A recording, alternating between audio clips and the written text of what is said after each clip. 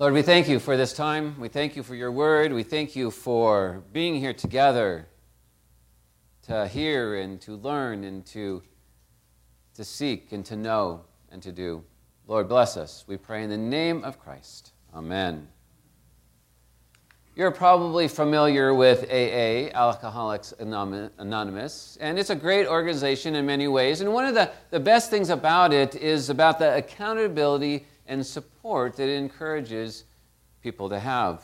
Each person is given a sponsor to help them to stay clean, to help them stay away from that addiction of alcohol. And in AA, if you think that you're going to stumble, if you think you're going to fall, if you think you might drink again, then you can call your sponsor at any time for strength and for accountability.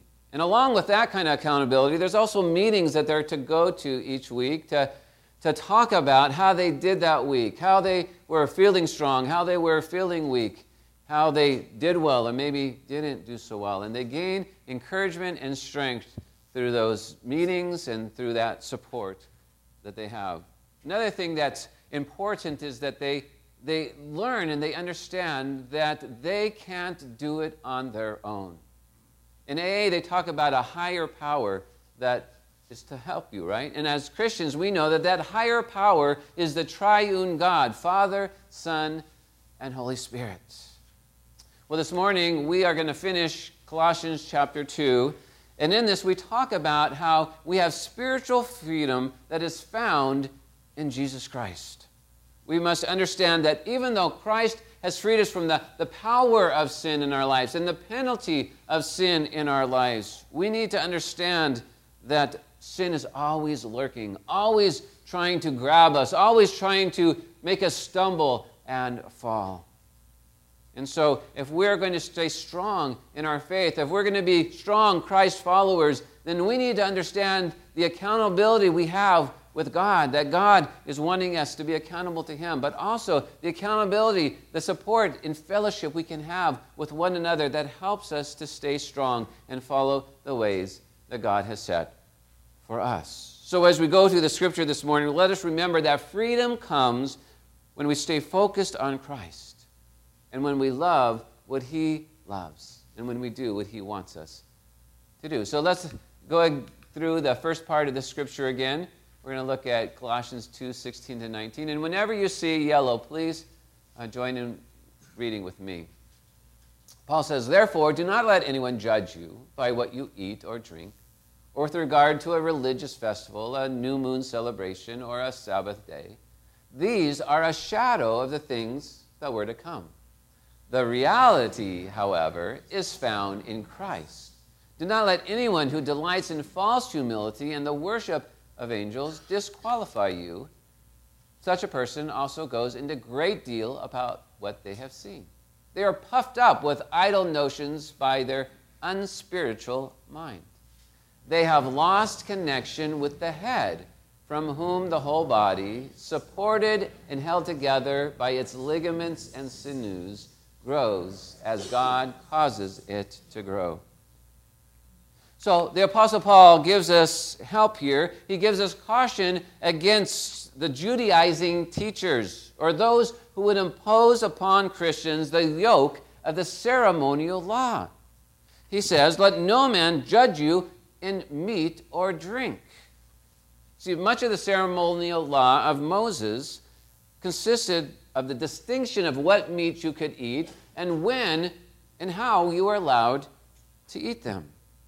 It appears that there were those who were keeping up these distinctions even after they were becoming Christ followers. But here Paul shows that since Christ has come and has canceled the ceremonial law, we ought not to keep it up. In other words, let no man impose those things upon you which God has not imposed upon you. Once you become a Christ follower, you need to understand the difference of what is from Christ and what is from the world, Paul is basically saying. Because these ceremonial laws were basically a shadow of the things which were to come. They were done more for dietary constrictions or protection rather than religious purpose. And now they are to be done away with. But they were trying to bring it in as if it was for religious practice. The ceremonial observances were just types and shadows of Christ and the gospel. And when Christ came and instituted the kingdom of God, he basically had done away with these ceremonial practices and laws. When Christ came, he was saying, you need to serve me, you need to follow me, you need to worship me, you need to set me up, not these laws, not these ceremonies, not these way of living. So when we subject ourselves to these laws, we uplift the law instead of uplifting Christ. So we need to be careful how we are obeying these laws, what are we doing, how we are following Christ or not following Christ when these things come to us. See, there will be times when people will judge you, right?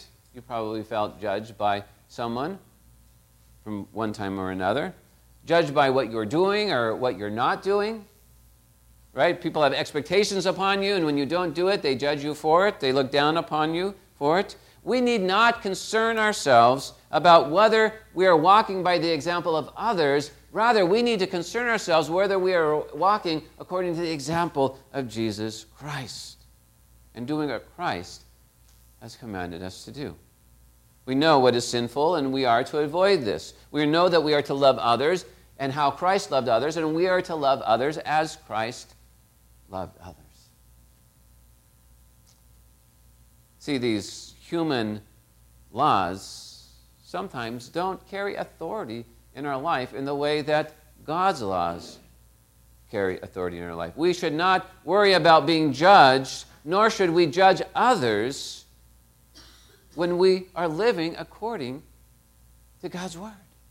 That's what is important. We need to consistently ask ourselves, am I doing what God is calling me to do? Am I doing what God would have me to do? That should be the governing factor. For example, there's a big push in our society to become a vegetarian, right? That you shouldn't eat meat because the way the animals are treated when we get the meat is wrong. And so if you eat meat, then maybe you're looked down upon, maybe you're judged. Now, I'm not saying being a vegetarian is wrong, but I'm not saying that you have to be a vegetarian, right? And someone might judge you for eating meat, right? They might say, you need to be this way, you need to eat this, you need to not eat that. This is human thinking and not from God. There are many rules in our world that are like this. And so people will judge you for the things that you do or don't do based on these human laws that are not necessarily in line with what God might have us to do. Again, it all goes back to humbling ourselves before God and saying, God, what is right? What is good? What would you have me to do? When I was in my early 20s, I was dating a vegetarian. And so because of that, whenever I was with her, I ate vegetarian, right? And so I did that because I was dating her. But I remember this so clearly. I was missing hamburger bad. And the 4th of July, what do you do on 4th of July? You barbecue, right? I was like, oh, do you have a barbecue? She's like, no, I don't barbecue. Why would I have barbecue? I don't have any meat. Oh my gosh, okay, what are we going to do? I need a barbecue. So I went to the store and I bought a little portable, throwaway barbecue, right? And I bought me some hamburger. Oh my gosh. And I bought her a veggie burger, right? Side by side, right there on the barbecue was a veggie burger and a hamburger. And I'm going to tell you, man, that hamburger never tasted so good because I hadn't had a hamburger in a long time. That didn't mean that how she ate as a vegetarian was wrong, but it also wasn't wrong for me to eat hamburger. So Paul is basically saying here that we are to have nothing to do with those who identify their religion with laws about what can be eaten or drunk, right? There's some religions that do that. They tell you have to eat this or you can't eat that. And Paul says, no, they're just digested and then excreted from the body. Don't let your religion, your practice be controlled by these kinds of things. Well, second, there is the observation of specific feasts and new moons. Again, we see legalism taking shape as they drew lists of what could be done and what couldn't be done. They turned their religion into a ritual. Paul's criticism that they had been rescued, they had been freed by Christ from these rituals and these regulations. See, being a Christ follower isn't about rules and regulations as much as it is about being in a relationship with God through Christ. It's about being in relationship. And rules and regulations oftentimes take away that personalness of our relationship with God. He cautions them to take heed of those who would introduce the worshiping of angels as mediators between them and God, as the Gentile philosophers were doing. Now, there's times when you might not feel worthy to come into the presence of God, right? And so you say, oh, I need a mediator. I need someone maybe who is more worthy than me. And angels are pretty magnificent beings, right? And so for a lot of people, they're saying, okay, the angels can be my mediator. They can go to God on my behalf. But the truth is, the only mediator is Christ. Let me say that again. The only mediator between us and God is Jesus Christ. That's because he died on the cross for us. He paid the penalty for our sins. He sits at the right hand of God the Father. And the Bible tells us that he is there to mediate for us. No other being, no other person should be a mediator for us other than Jesus Christ. We can have sufficient knowledge through the Bible to know what role celebrations and rituals and angels should play in our life, but they should not be a mediator between us and God. We're told in 1 Timothy 2:5, there is one God and one mediator between God and men, the man Christ Jesus. Now, there's great wonder and worship that can be attained through rituals and other practices. You know, like the Lent season is my personal favorite, and I love it. These rituals and these ceremonies that we do are wonderful. And you have the Lent season, and you have the Lord's Prayer, and you have communion that we do on a regular basis. These rituals, these celebrations, these practices are wonderful, and they are there to draw us into a deeper and more meaningful relationship with God.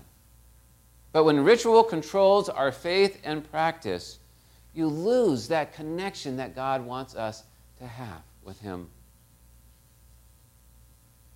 Third idea that was confusing them was how the Gnostics were talking about these special visions they were having.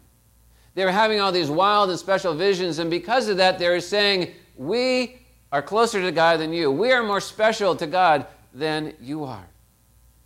See, the Bible talks about that all of God's people can have visions.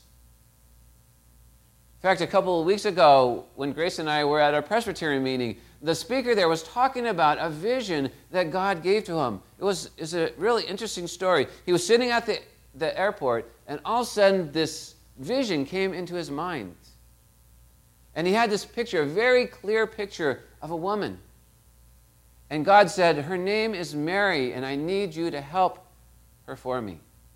Well, at first he thought this was a crazy thought, right? And he tried to put it aside. And he got on the plane, and he was sitting on the plane, and guess what?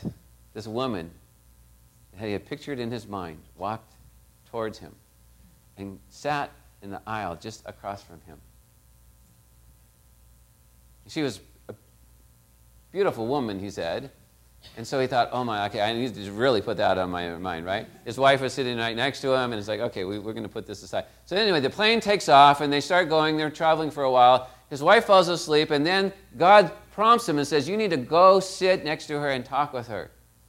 Again, he's like, is this my own thinking, or is this my wife's right here, you know? What am I going to do about this? But God kept pushing him and prompting him, and it was interesting because, you know, there's 3 seats in a plane. Well, there happened to be the middle seat open right next to her.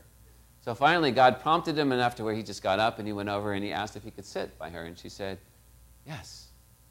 So he sits down, and he asks her name, and she says, my name is Mary, the name that God had given him. And he said, well, this is probably kind of weird for you, but God prompted me to come over here and talk with you. And as soon as she said that, she started crying. She said, oh, I've been praying so much for someone to help me. I've been praying to God that he would bring someone to me to help me. And over the course of their flight, he talked with her and was able to help her and pray with her. Visions come because God gives us those visions.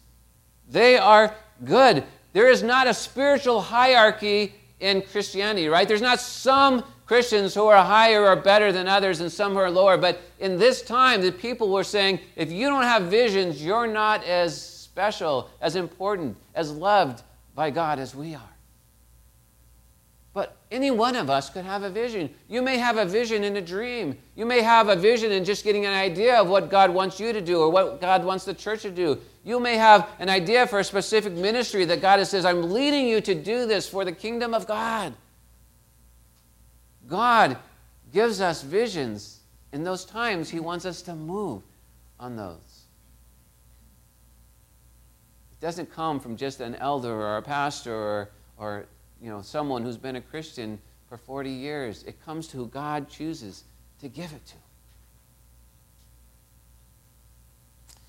Well, we finish our passage in Colossians 2:20-23, where Paul says, since you died with Christ to the elemental spiritual forces of this world, why, as though you still belong to the world, do you submit to its rules?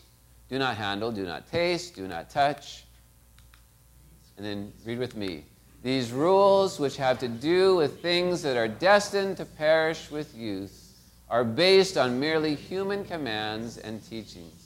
Such regulations, indeed, have an appearance of wisdom, with their self-imposed worship, their false humility, and their harsh treatment of the body, but they lack any value in restraining sensual indulgence.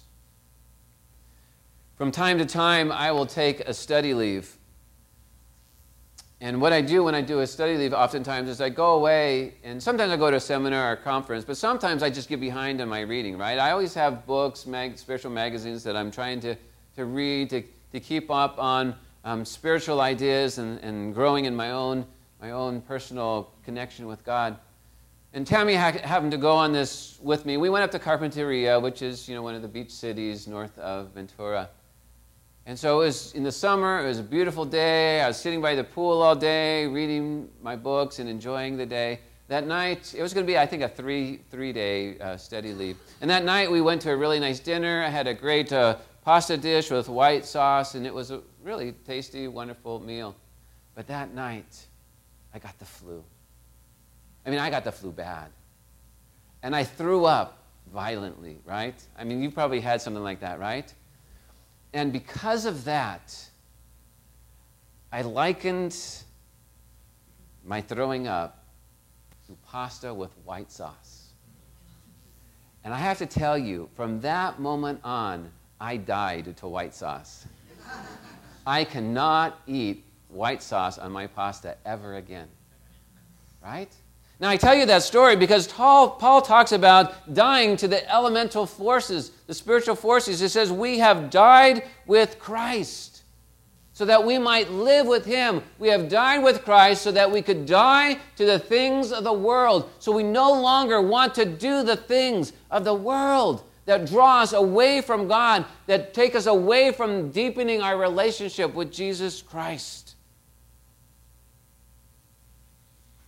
Therefore, Paul says, we do not submit to the rules of the world in regards to these rules and regulations that go against the Bible, that go against what is right and what is true. Paul says they are told, do not handle, do not taste, do not touch. See, these were reference to dietary constrictions again, and as a means of attaining salvation, as if holiness consists of keeping away from the contamination of these foods. If you stay away from these foods, then you will be more holy. The people were saying, the Gnostics were saying. And Paul says, that's foolishness. Holiness comes because of Christ's sacrifice and because Christ imparts His righteousness to us.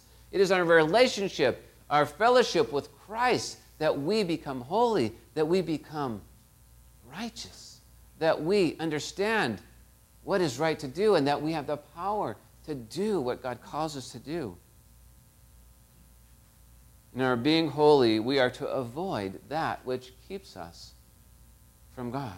So reading the Bible or praying a certain amount of times or coming to church every week or eating certain foods, these could be good, but they're not to be done in place of your relationship with Christ. If they move you into a deeper relationship with Christ and with God, then that's good.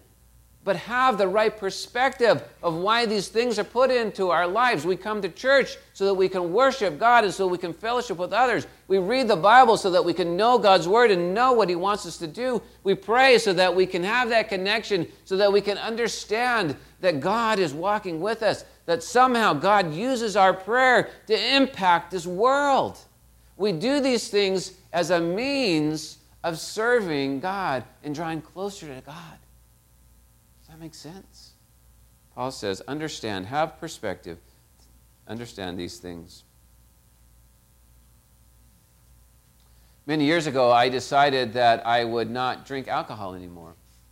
I did this not because it makes me more holy. If I tell someone, oh, I don't drink alcohol, that they look at me like, oh, you must be a holy person, right? That's why. No, it has nothing to do with holiness or not. I just didn't want alcohol in my system. I didn't like what it did to my brain when I put alcohol in my system. And so I didn't want to be maybe a negative influence. In fact, at the time, I was a youth director. And so I didn't want to be a negative influence to others around me, that when they saw me drinking, they thought, oh, it's good to drink. You know, kids have a problem at times in high school drinking anyway, right? I didn't want them seeing their youth director drink and think, oh, drinking's good, I'm going to drink.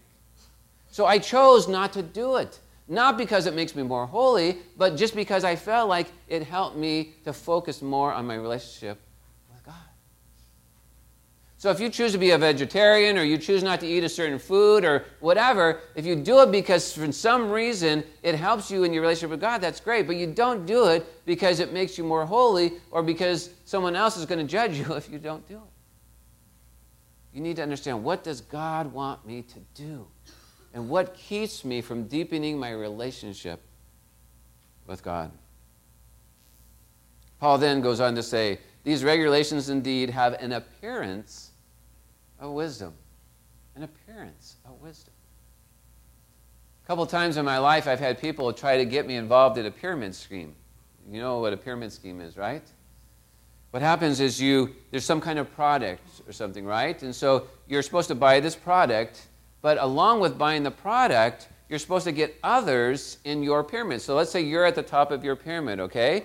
And so what you do is you say, oh, I need you to join my pyramid, and by doing that, you have to buy such and such amount, and then you need to get people under you as well. So the more people that I get under me, then the more money I'll make. And as people under me get more people under me, then my pyramid grows. Does that make sense? And so the selling point on this is, oh, you can make a lot of money. Right? The more people you get, the more money you make. And so an appearance, there's wisdom to it. Wow, this is great. I can make a lot of money. I don't really have to do much. I just have to talk people into buying this product and getting others to buy it. But if you look at that chart, you can see that only the little tip is green. That's the people who make money. Right? If you get into it in the very beginning, then maybe you'll make some money. And so really, as I looked at it deeper, I realized it was a scheme. It wasn't really something that was going to benefit me. And the whole way that it's designed is to make more and more and more money. And again, I thought, man, that's just going to take my focus away from how I should be living, what I should be doing. And so I saw it as the scheme that it is.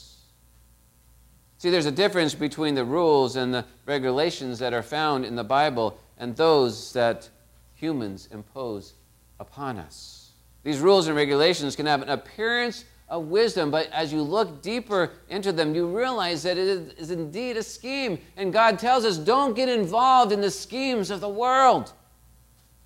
Ultimately, they lead us astray from God and from holy living and from being truly Christ followers. See, Paul says to us in Galatians 5:1, stand fast in the liberty with which Christ has made them free, and not to be entangled again with the yoke of bondage. The things of the world so often become a yoke of bondage in our lives.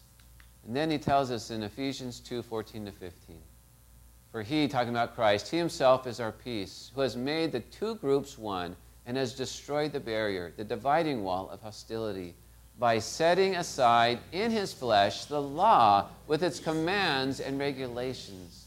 His purpose was to create in himself one new humanity out of the two, thus making peace. And so what he's talking about here is that when the law was instituted, it was given to the Jews as God's people, and it was given to a time, but it alienated the Gentiles, all those who were not Jews. It created two types of people, right? Those who were under the law and those who were outside of the law. It created a dividing wall and became a wall of hostility. And so as Jews became Christians and as Gentiles became Christians, there's still this dividing wall of the law. And Paul was trying to say, when Jesus came, he took away that law. He took away that dividing wall. He said, we are to be one in Christ. The law is there to help you see how you cannot live up to the law, how you cannot be saved by the law, how you cannot save yourself. And Jesus says, I have come so that you might know that you can have life, eternal life, a life of abundance, a life of joy, and that we can be one together, one people under the head of the body, who is Christ. We're not to be subject to any law as something that brings us salvation. We're not to be subject to any rules and regulations as thinking that they bring us holiness. We're to be subject to Christ, who is the head of the body. There's a story of a beggar who lived near the king's palace. And one day he saw this proclamation that said that there's going to be a banquet. But the only people that could come to the banquet were those who wore royal clothes. And so he looked down at himself, he looked at his rags, and he longed to go to the banquet, but he realized there was no way he could go to the banquet. Then he got this thought in his head. It was a crazy thought, but why not? I want to go to the banquet. And so he went up to one of the king's guards, and he said, I would like an audience with the king. Again, a crazy thought, right? A beggar asking for an audience with the king. But the guard took the request to the king, and the king granted it. And all of a sudden, he was standing there before the king. And he said, oh, king, I humble myself before you. I so much want to go to the banquet, but as you can see, I do not have any royal clothes. Maybe you can just give me one of your old pieces of clothes that I could wear so I could just attend the banquet. And to his surprise, the king granted his request. And he called over his son, and he told his son to go take him and get him a piece of royal clothing. And so the beggar followed the prince, and the prince gave him his clothes, and he said, now you are clothed, you are able to go to the banquet. But there's another thing about these clothes will last forever. You don't have to worry about clothes ever again. These clothes will last forever. Well, as the beggar grabbed up his rags and walked away, he didn't know if he should believe the prince. I mean, clothes that last forever, that's nonsense, right? Well, he went to the banquet. He had a great time at the banquet, and he gathered up his rags and he walked away. And he always had this doubt about the clothes that he was wearing, and so he kept wearing these clothes, but just in case, he held on to his rags. And he would carry his rags all around with him. And after a time, people stopped seeing him in his royal clothes. All they could focus on was the rags that he carried around. In fact, they called him the old man with rags. When he was on his dying bed, the king actually came and visited him. And when he saw the king, he realized that he had squandered his life away of seeing himself as royalty because he carried around his old rags. How often do we become Christ followers and we hold on to our old way of life, our old way of thinking? How often do we think that we are not worthy to be seen as royalty, that we are only worthy of wearing rags? And so we go around thinking lowly of ourselves, not understanding that we have been saved in Christ, that we are a royal priesthood. We are told, read this with me, 1 Peter 2:9, but you are a chosen people, a royal priesthood, a holy nation, God's special possession, that you may declare the praises of him who called you out of darkness into his wonderful a royal priesthood, a special possession. We need to understand that we have been freed in Christ.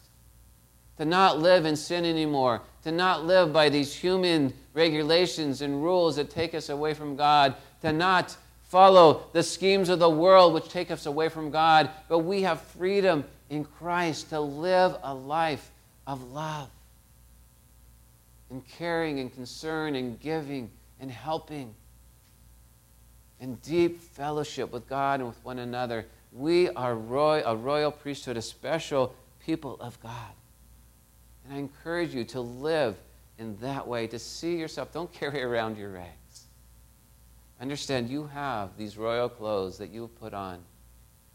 You are God's children. You are Christ's followers. Let us pray.